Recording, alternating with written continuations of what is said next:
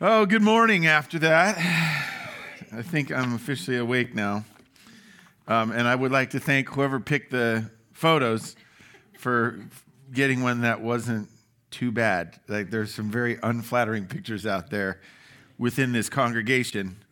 I know who some of you are who have them. So at least I was helping a kid, giving him a little shoulder ride in Mexico. Oh. Oh, yeah, okay, all right. So someone else, I won't be here second service. So, hey, it is good to be here. Couple minutes ago, what time is it? What's the official time right now? 9:33. Let's do some math. 27 minutes ago, I turned 53. Pretty exciting. You guys were singing the first song, and I stepped out back and got on the phone and said, "Hey, Mom, it's 9:06. It's 9:06. You know why 9:06 is important? Because I saw the birth certificate. 53 years ago, you did all the work. So this is my new campaign I started years ago. Birthday's really not about you. It's about the lady that birthed you. She did all the work. You did nothing that day, right? So I called Mom and the whole thing, and very fun. And happy to share it with you, as long as there's no more pictures. Let me see. What was I going to say? Oh, the Turners. So grateful for them. Please come. Have a hot dog, sit around with us, smile, the whole thing. We'll probably say some nice things about him. I'll probably say some sarcastic things about him because he's leaving. But we'd love to celebrate him. So I hope you can join us today. And those of you that are home, if there's any way you can come down after second service, it'd be just great to have a good showing for him. So, and thanks to the Turners.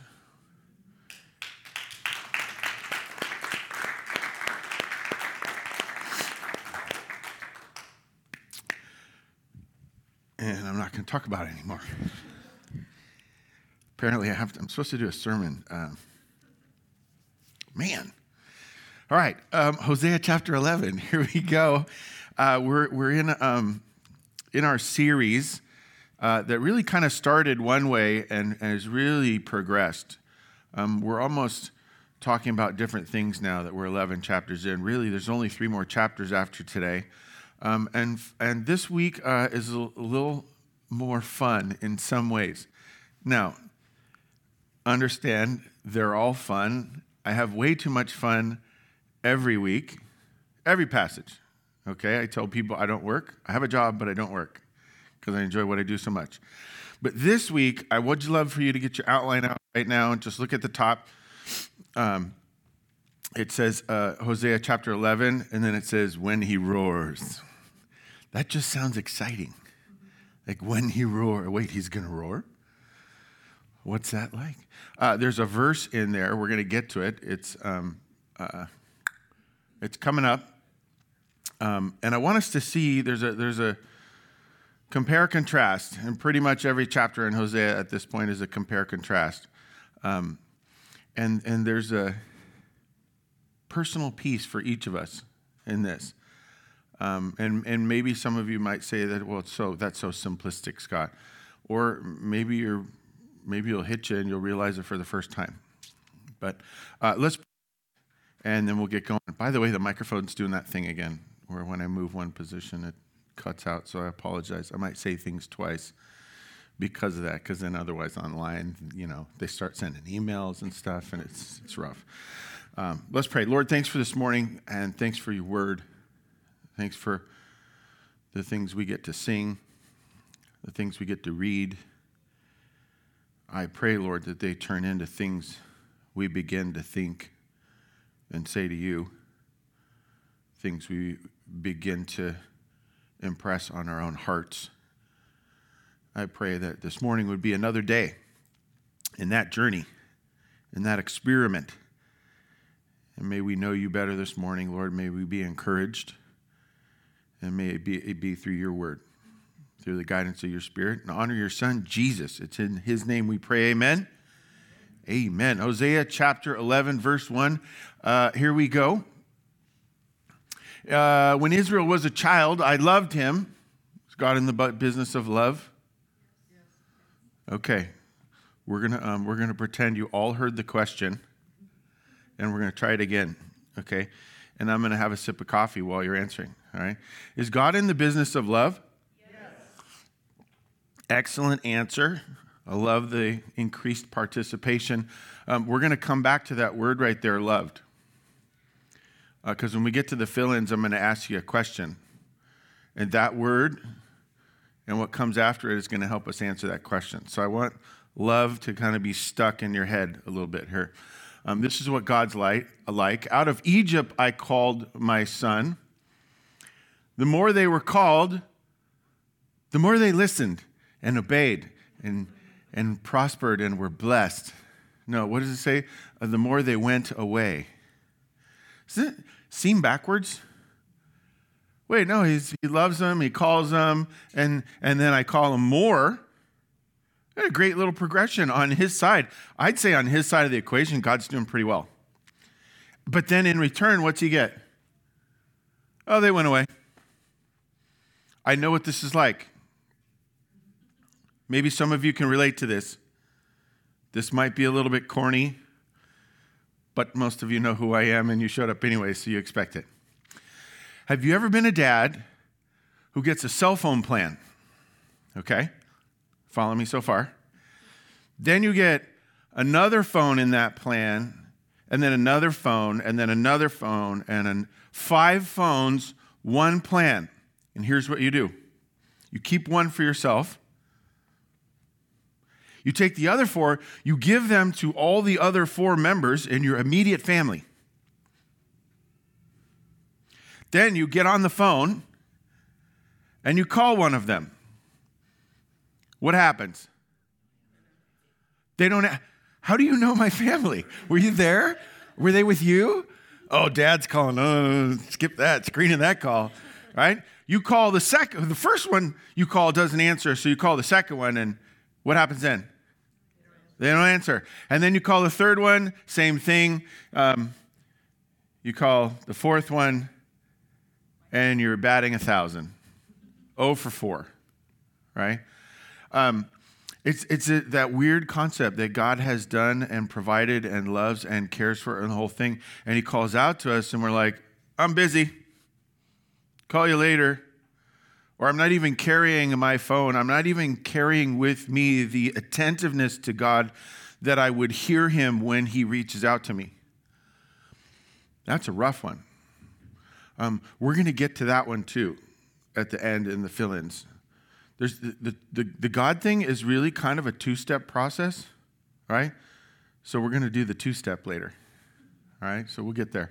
The more they went away, they shouldn't. They kept sacrificing to the Baals, the gods, the false gods, and burning offerings to idols. Are they burning offerings to the correct idols or not? Are there any correct idols? See, that was a trick question, and I got you. Right? You shall have no graven images, no idols, right? Just God. That's it.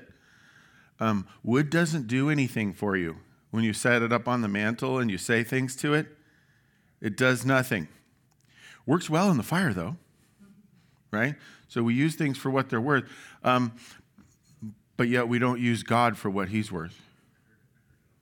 Verse 3, yet it was I who taught Ephraim to walk. Oh, we're going to do a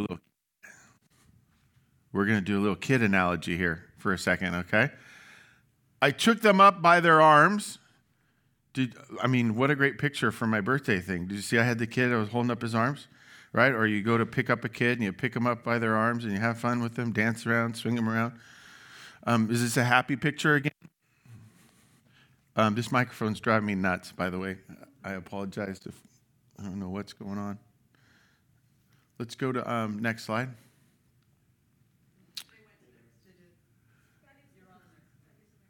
Oh, sorry. Yeah, you're right. But they did not know that I had healed them. Taught them to walk, picked them up, and then protected them. I led them with cords of what kind of cords? Kindness. Okay, bands of what? Oh, there's that word again. Okay.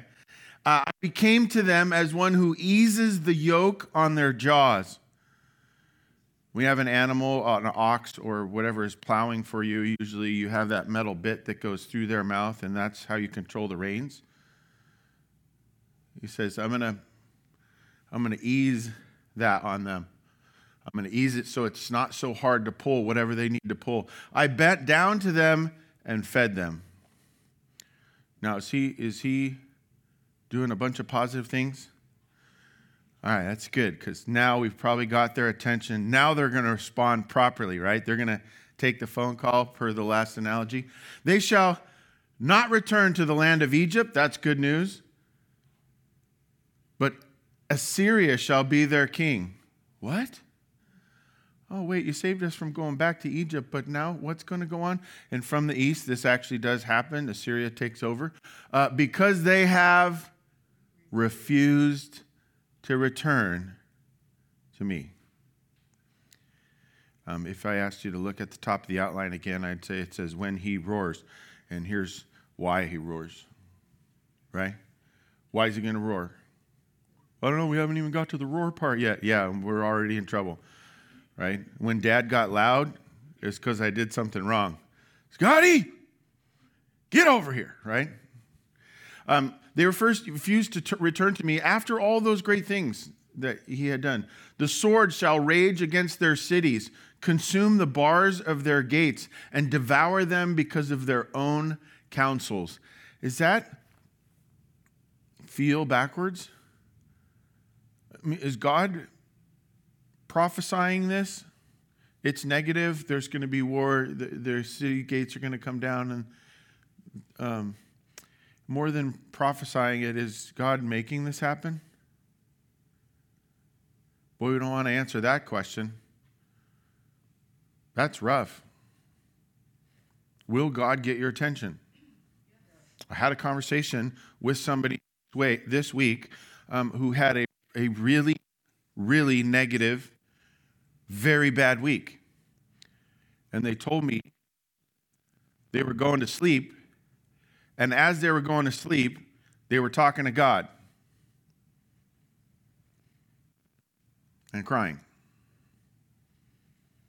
And in the morning, they woke up with tears coming down, but laughing. And I said, "What's that about?" He said, "Well, Scott, you've always said God will get my attention. I don't like what's going on, but I think he's trying to get my attention. And I struggle with it at night. I realize it in the morning." Ooh, anybody getting goosebumps? People are bent on turning away from me. Wow, see up at the top line, it says refuse to return, and they're bent on turning away. And though they call out to the Most High, he shall not raise them up at all. Oh, I can call out to God and he can say no? When does that happen? How do I avoid that equation? I'm into equations. I try not to promote this too much, but math was my favorite subject. Yes, I said math was my favorite subject. You heard that correctly. I did fairly well. It made sense. There weren't two answers. There was one answer. You could self-check things, all this stuff, right? And doing the math, I love that. Because if you get the equation right, you get a solid answer. I view God that way because I'm a math guy. Now, I worked very, very hard to avoid all math in college. And luckily, seminary doesn't have any math classes, which is wrong. They should have some accounting classes in seminary because you're getting ready to start a business. But that's okay. I'm going to put that on the comment card that I'll never write. If there's an equation that gives me a solid answer as to how I get in trouble with God, how he says no to me, how about doesn't even listen to me, choose to ignore me, how about worse, some of those verses we just said, decides to punish me, then please Let me know this equation that I may avoid it. And that's kind of what we're in here. How can I give you up, O Ephraim? What's the implication? What's he going to do to Ephraim? He's going to give him up. How can I hand you over, Israel? He's about to hand him over. This all happens, folks. This was written prior to the occupation of Assyria. And Assyria, we have history books everywhere. Everyone in the world knows this happened. And by the way, it went on for much longer beyond the Assyrians, right? How can I make you like Admah? How can I treat you like Zeboim? My heart recoils within me. Why would his heart recoil within him?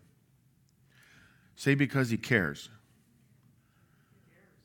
Yeah? Did you ever? Okay, at the risk of getting some people in trouble. Did you ever hear this? This is going to hurt me more than it's going to hurt you. Anybody grow up in that era? I heard that. And I thought it was the dumbest thing I've ever heard. I'm the one getting the spanking. This is not going to hurt you more than it's going to hurt me. I was spanked as a kid, and praise God for it, and I love my parents. I think they should have spanked me more. It's how I learned, and maybe that's not true for other people. I am not having that debate with anyone. Amen? Here's the thing. What's going on with us most times hurts God more than it hurts us. And like a little boy getting in trouble, it doesn't make sense. When your relationship fails, when you get fired, when you get sick, someone or something, that hurts.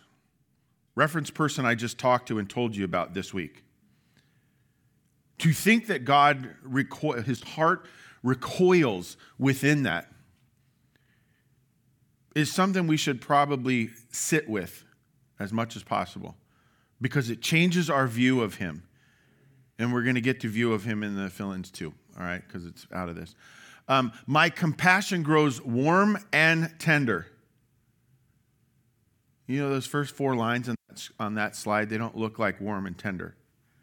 But we see the battle within God of this is how I feel, this is how much I care, this is what I want for you, how can I bless you? And yet, we got to do a little punishment. We got to do a little consequences for a little bit. I got to get your attention because you're not even looking at me. You're headed the other direction. But that's okay. Don't worry about it. I know that never happens with any of you. Amen? I will not execute my burning anger. I will not again destroy Ephraim. This is at least good promises. And watch this. For I am God and not a man.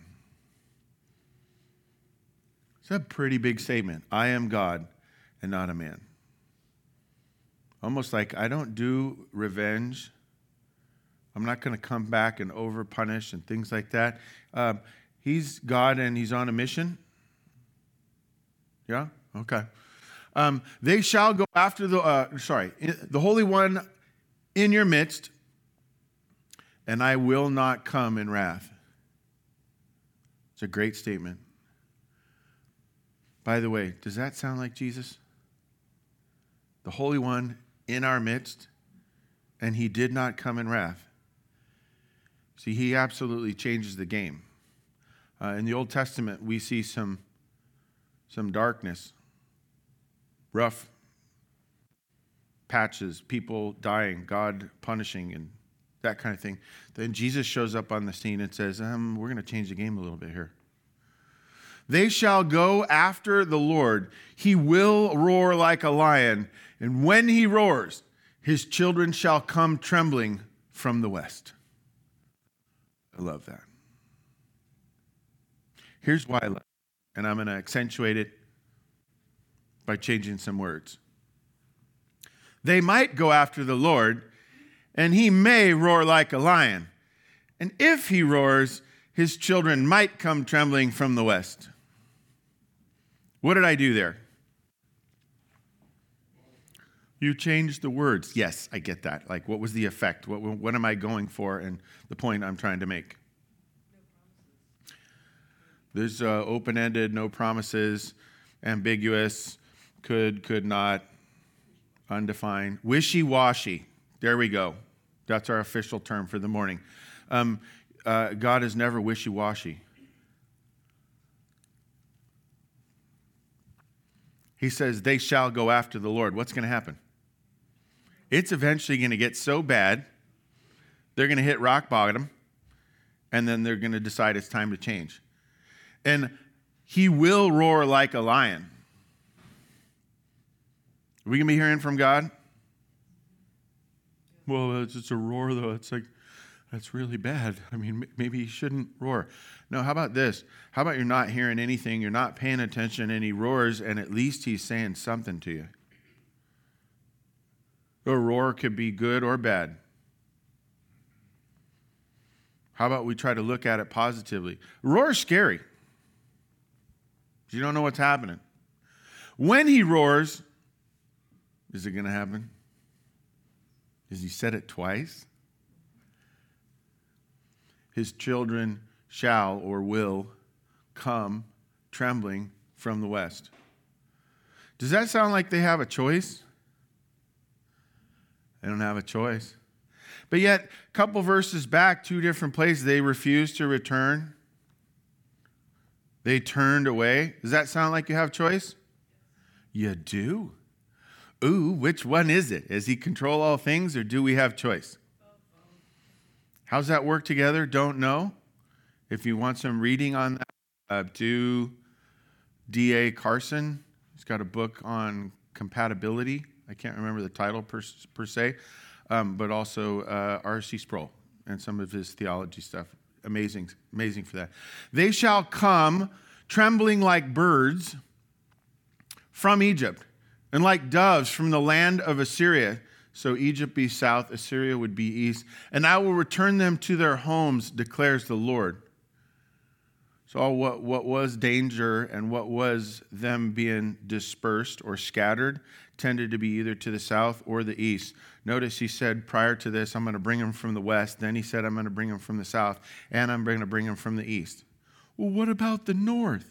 It's not really anything up there. It says, I'm bringing everybody back. Interesting. Does Israel still exist today? Yeah, it makes me think. It makes me curious. I love the t-shirt that has on the back of it a list of all the countries that have started wars with Israel that no longer exist. And Israel's still there. He's going to bring them back together. I will return them to their homes, declares the Lord. They say, I might, or any of that? No, this is going to happen. Ephraim has surrounded me with lies, the house of Israel with deceit, but Judah what? Judah still walks with God. This is great news for you. Why, Scott? That doesn't make any sense. I'm not Judah. And by the way, this was thousands of years ago. This is ancient history. Why would that be good news for me? Anyone? Please tell me we'll get an answer in here before somebody at home texts it to me and I get it faster than you could have in the room. What's the good news in that sentence? Jesus came from Judah. That's good. But Judah still walks with God. How's that good news for me or you? Does that imply, okay, some of you need to sit next to Judy more. Does that verse imply that walking with God is possible? Good news for me. Sign me up, I'm in. Set them up, let's play. I love that. I was a geeky mess this week, reading this, studying this, preparing. I actually started to tear up on that verse. I'm getting old, right? You can walk with him. You can also be the 2 verses before him. Chase lies, be deceitful, and do the whole thing. Judah still walks with God and is faithful to the Holy One. Can you be faithful to God? Yes. Don't ever let anyone tell you that the book of Hosea is ancient and has nothing to say to us today. Amen? Little hint, don't let them say that about any book of the Bible, right? Doesn't apply anymore. It's all cultural. Yeah, and who's in control of culture? Yeah, right? Hey, may the Lord bless the reading of his word. Amen? Very exciting chapter. I love this idea that God's going to roar because, one, it means he's alive and well. He's interested. He's involved. And all of a sudden now I got a whole bunch more questions. If God is going to roar, not if he roars, if God is going to roar, I have a whole bunch of new questions, right? And here, let's start with this one. The first one is this. When he roars, I got our first fill-in slide here. Ask yourself, who is roaring? You see the WHO? That does not stand for World Health Organization. Okay? Ask yourself, who is roaring? If we look at verse 9, it says this: I am God, not a man. Who's roaring? What's he capable of? Went to Belize on a mission trip years ago. Julie and I, a couple interns and such, and we were checking out potential mission options with the church we was working with at the time. And one of the days off for fun, they said, we're going to take you by the Belize International Zoo or whatever. This is great. And we got to feed some animals and the whole thing. And then hey, we're going to take you over to the mountain lion cage. And that just made me start to feel nervous, right? Just that phrase, right? Are we feeding the mountain lion? Yes. And I was like, no. I'm not the food, am I? Can we guarantee that I won't be the food? Right? Because here's what I know. If you have food and you have to get it inside the cage of the mountain lion, what do you have to do to the cage for a split second? Yeah, and that violates one of my fundamental rules in life. Never open the cage of a large cat. It's a simple rule. It keeps you survive, right? We get over to this cage, and it's double fenced, and it's all, they're metal. I can't remember the name of the type of fencing, but you see it all over the place. They have one full set of fencing, and then right behind that, like another 6 inches, is another whole set of fencing. I think, okay, I'm feeling a little bit better. And then they had a little chamber from this big open area where the cat hangs out, and then there's this little chamber with 2 doors, and then there was like a cage that you could really get him in. I thought, that's interesting. How are they going to do this? Well, they opened some side door, and as soon as they opened that door, it was a whole raw chicken. As soon as the gate came up, what'd I hear? I heard a roar. It was somewhere way over there, but it was loud, and it changed me. It physiologically changed me. I started getting goosebumps, and I was nervous, and the whole thing. And then I hear it again. They throw the chicken in there, and I'm thinking, he's coming. Nothing. They close the door. We hear another roar. He's getting louder, and there's a North American mountain lion, I guess, that they had there. And they do this long whining kind of, they roar, but then, I don't like this. Then they took the 2 gates. They opened the one to the cage. The chicken was in the middle. That was the 3rd gate, right? We door for food, put in food. Door down, 3rd door, open this gate. We hear another roar. And then they opened the first door to the open area. And as they're opening this door, it was one of the fastest things I've ever seen in my life. I could hear him, had no idea where he was. All of a sudden, in split seconds, he is through the first gate. He has grabbed the chicken in his mouth, gone through the second gate, and then he has turned and come and jumped up on the first fence, and he's claws on it, chicken in mouth, this far from me. Ah! And I was like, okay, I need a shower.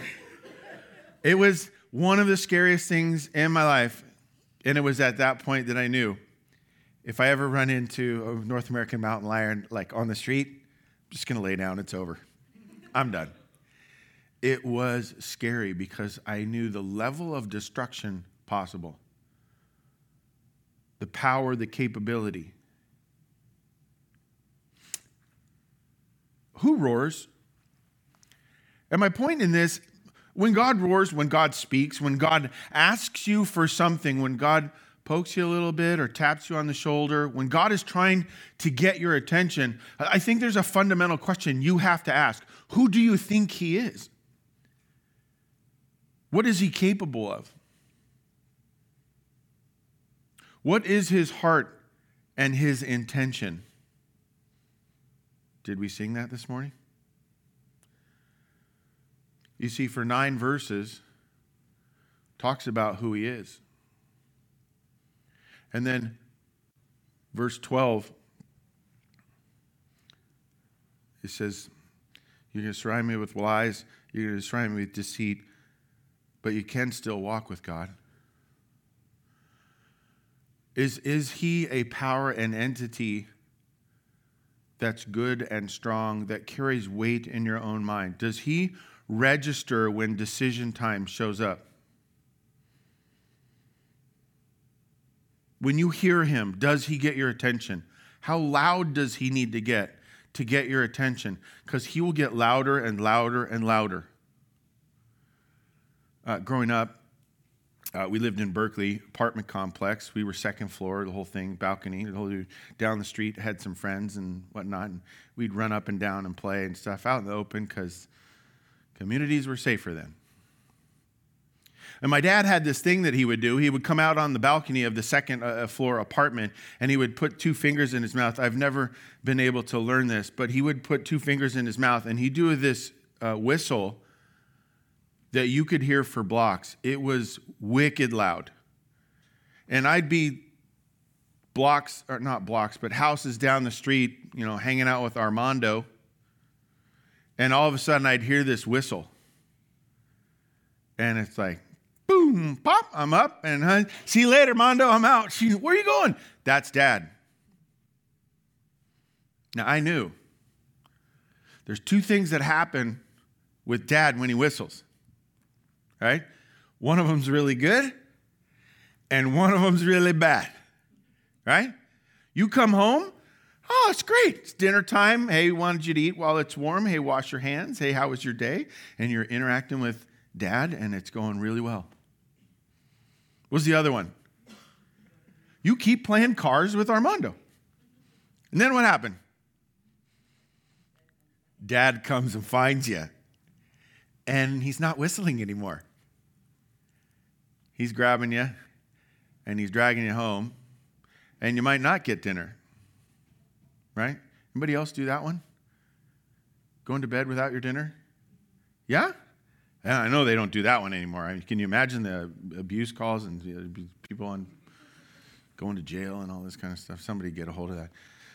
I lived through it, and it worked well because I started to figure out who Dad was, who Mom was.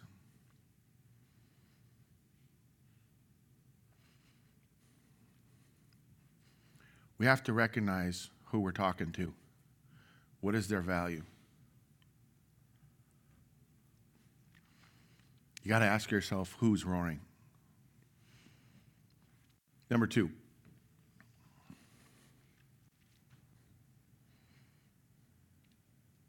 By the way, I just saw one thing I want to come back to. The last 2 words in verse 12.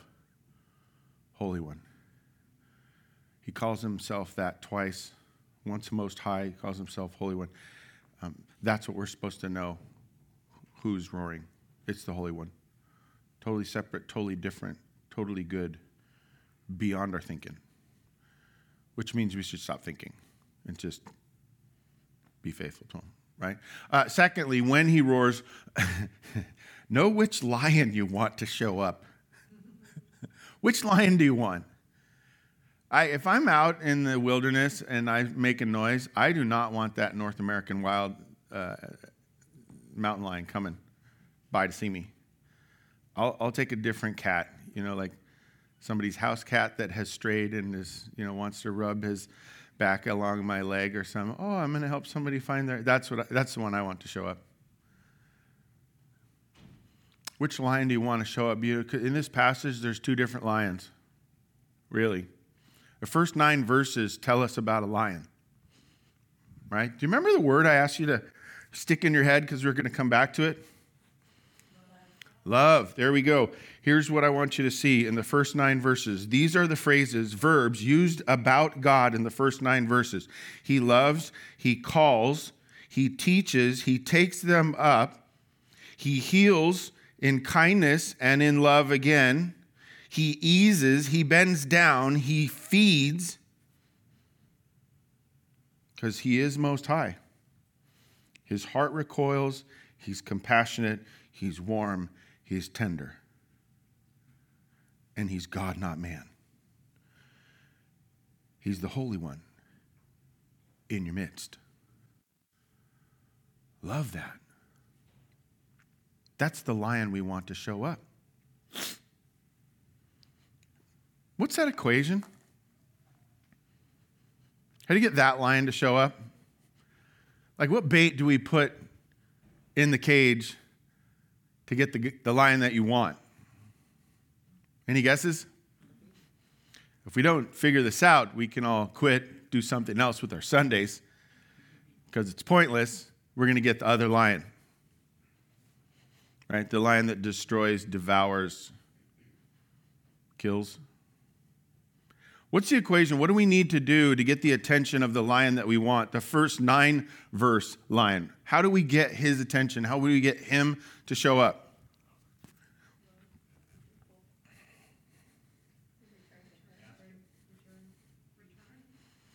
Mr. Baldwin, nice and loud. Ask him. She said, return. Are these big requests on his part? Do you need to be really good at math? No. Is there a test? Is there a set of hoops you got to jump through? Checklists? You ask. You turn to him. If you got a little off, you return to him. How do you know which lion you're getting?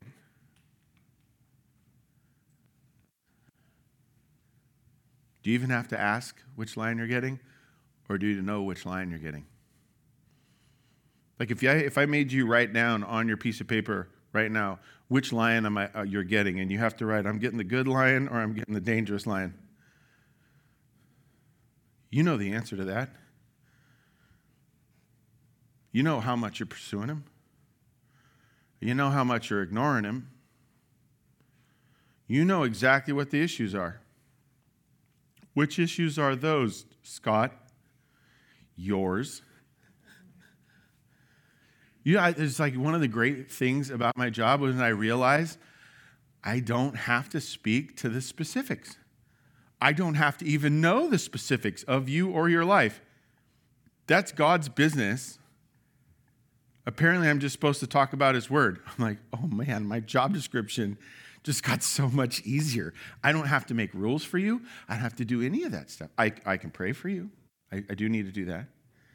I could talk, encourage you. There's all those kind of things. But when it comes to which lion's going to show up for you, do you have choice?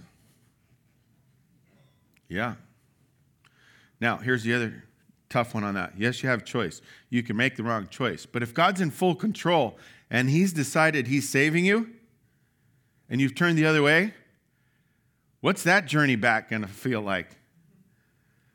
I mean, if you're going to be saved at some point, no matter what, you might just turn and follow him just to avoid the negative track road, whatever you're going to be on.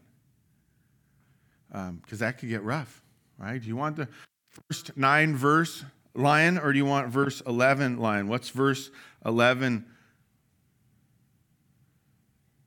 Verse 11 is they'll come trembling like birds, like doves from the land of Assyria, and I will return them to their homes. The second lion is verse 11. I will return them to their homes. What a great statement. To where you're supposed to be, to where you feel safe. 1980, I went on New Year's Day. 1980, I went back over to Shadow Cliff. We had lived there. We had moved away, and all my friends were still there. None of them moved. It's not fair. We have to move, blah, blah, blah. Hey, why don't you go spend the day with them on New Year's Day? Sweet. Went there, played all day. Remember Nerf footballs? Some of you do? We destroyed so many of those just by overuse, right? Had a great day and realized didn't make a plan for the end of the day. Sun starts going down, and all their dads, they didn't do whistles. They had other systems set up in their families, and they all figured out it's time for them to go home. I'm standing at the top of Shadow Ridge as the sun's going down, going, I wonder how this is going to go. I don't know how to get home, and if anyone's coming for me, and it's getting dark, and it's starting to get cold. And by the way, did we have cell phones back in 1980? No. And dingling me forgot I could just walk over to Todd's house and say, can I use the phone, and call my parents? Nope, I'm standing out in the street, making wrong choice. And just as it's about to get really dark and really cold, here pulls up Dad. You know, my dad has a deep sense of humor. So he pulls up, but he doesn't really pull over to the side like he's pulling up to the curb to pick me up. He just pulls up and kind of stops even with me. You're me. I'm him. I'm driving. Pulls up and just kind of stops. Rolls the window down. Like literally leaned over and rolled the window down. Says, hey, how you doing? Good. What are you doing? Waiting? Waiting for what? I don't know. Did you have a plan? No. Was I supposed to come up with the plan? I don't know.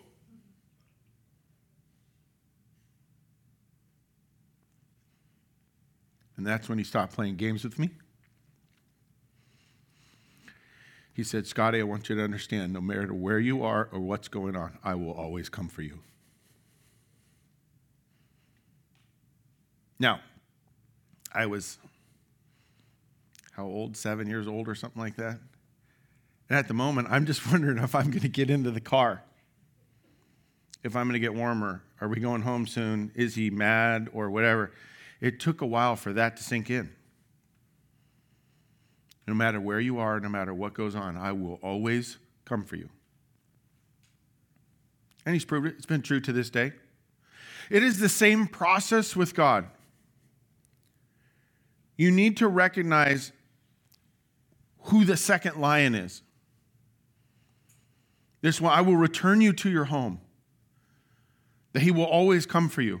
You know, for some people, that's a bad thing. He's going to find me. He's going to find out what I did. He's going to guilt me. He's going to make me feel bad about myself, my self-esteem, my blah, blah, blah, and all this stuff, and I can't do it, and so I'm just going to avoid him and the whole thing. But the reality is he just wants to come for him. By the way, Dad let me in the car. I got him. We went home. It was great. Okay, he's got to finish the story. But we got to know which of the lions we want to show up, and the second lion is the only one you can choose. Right? Lastly, let's do the third one. Walk toward him. This whole, they refused to turn towards me, or they refused to return toward me. I asked you have choice. You said yes. It's this decision like, You got to make a decision to go his direction. And earlier in the sermon today, I said, coming to Christ or following Christ, it's really almost a two-step thing for us. I said, we're going to do the two-step. Remember that? It's an interactive church, folks. No, there's the walk toward him. I said a prayer, I stood up, I raised my hand, I went forward to the altar call, I prayed with the pastor, whatever. I kneeled next to my bed, I read a verse, I talked to God on my own, I was born again. All these phrases and things that we use to talk about this initial pursuit of God. And here's the rough part. Some people stay in that state. They stay in that condition, always feeling like they're chasing God, that they never can find him, and he's off there, and you're down here, and still making mistakes, and gosh, I don't know how this is going to turn out. The Bible says that if you draw near to him, he will draw near to you. There's another passage that implies that God is not far away. He's actually so close that if you were in the dark, crawling on your knees, you would bump into him before you even moved. That's how close he is.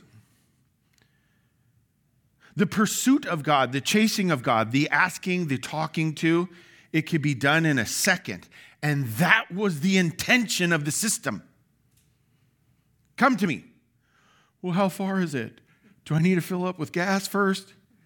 Do I need to go ask 48 people for forgiveness for at least 48 things I know I did wrong in my past? And once I've made recompense with all of them, well, then I'll be good enough to come to God. God says, no, just start talking to me. Wait, is that easy? Yes. Are you sure? Yes, now start talking. Well, no, I want to talk about this a little bit more. Do you remember back in 1985 when I was over at that one house and are we going to keep talking about this or are you just going to come to me? Well, I don't know how I feel about this. And that one church, I didn't really like them and the pastor was really weird. And we keep coming up with excuses to turn a decision into a conversation. That's like a thing I say to my kids. I ask you to do something, and you keep coming up with excuses not to do it. Well, yeah, so? I want you to find an excuse to do it. Instead of finding an excuse, you're really good at finding excuses. I want to encourage you. Continue to do that. Be the best in the world at making excuses. And then make an excuse to do the right thing. Make an excuse to get an A, to pass the class, to do the driver's license, to get a job, to ask her out, to buy a ring, to move across the country after 4 years from a church that loves you. Sorry I said that out loud. And sorry, not sorry. At some point, we got to start giving ourselves excuses to make decisions, and then boom, now it's time to move. See, because this is a two-step. The first step, the song comes on, and you take your first step. Then, it's keep dancing, right? Then, with him. Walk toward him, and then with him. What's the implied word that's not actually said in the second part of the phrase? Walk with him, right? The walk part. We're going to walk toward him, and then we're going to walk with him. And I made you look at a verse earlier. I said this little phrase, what's the good news in this for us? Judah still walks with God. And you're like, I don't know. And we joked about it a little bit. And we finally got to the point of what? It is possible to walk with God. You know that it's horrendous that we would even say it that way? That it's possible to walk with God? We were never meant to question it.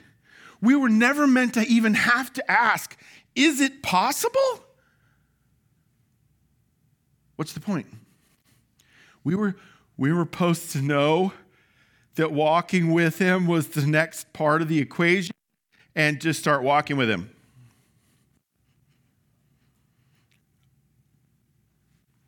That's my whole job right there.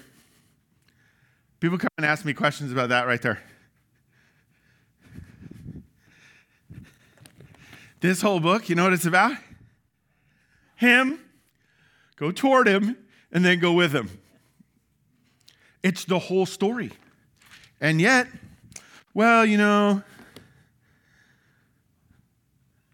not sure. I like my weekends.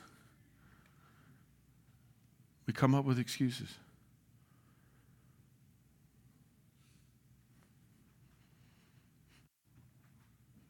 What excuses are you making? Do you know how many excuses I had for not starting a church?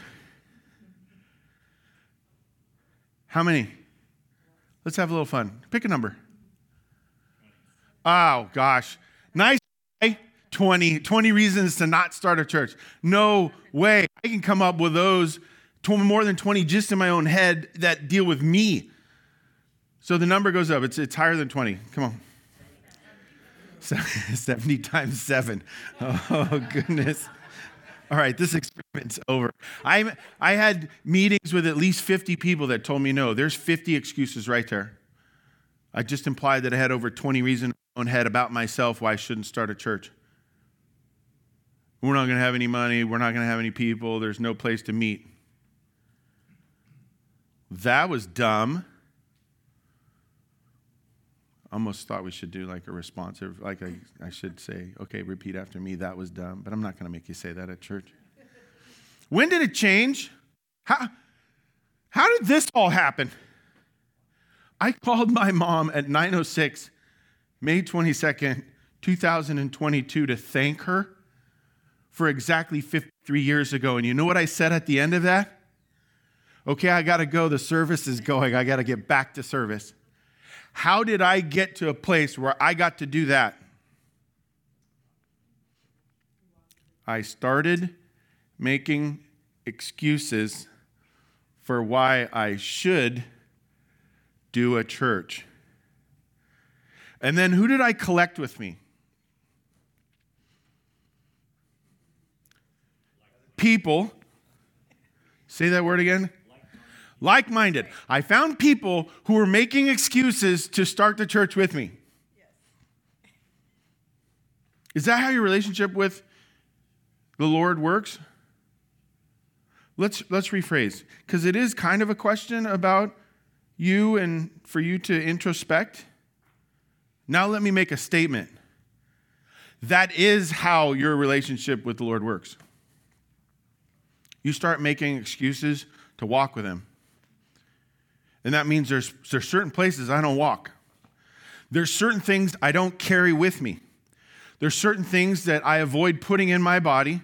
There's certain things I don't think about. There's certain people I don't associate.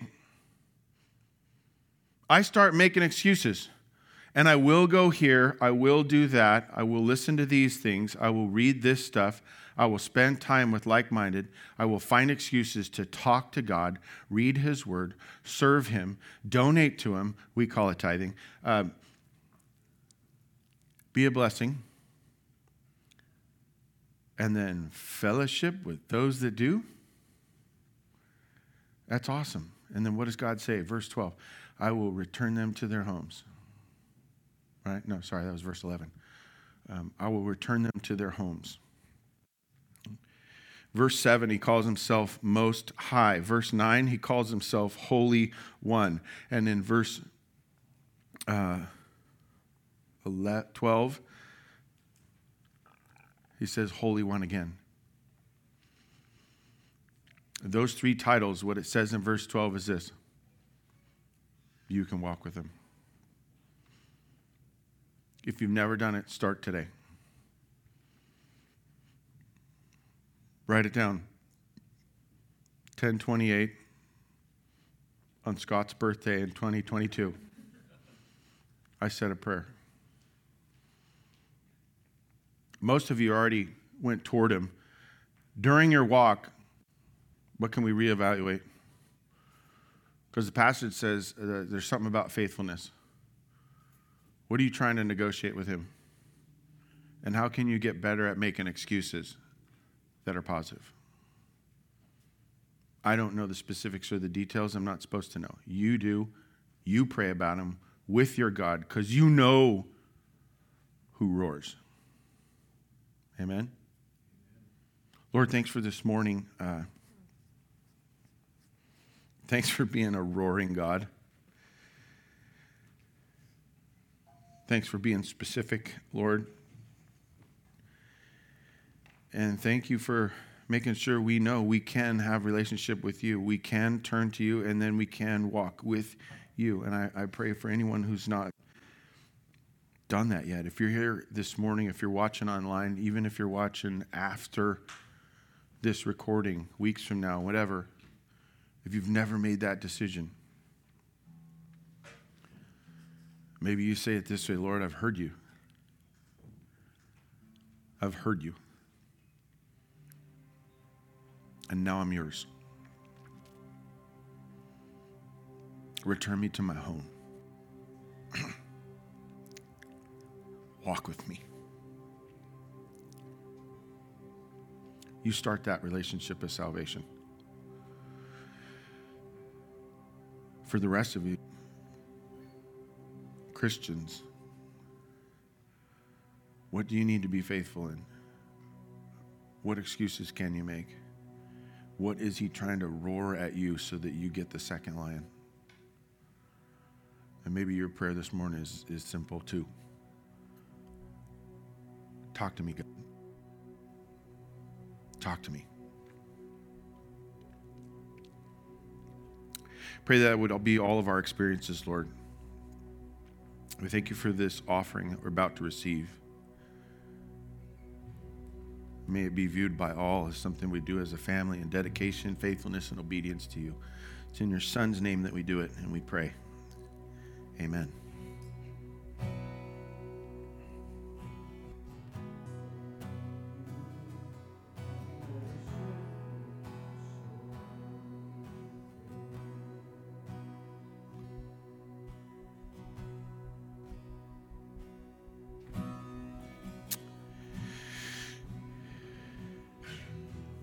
May you walk toward and with him. Amen. Go with him.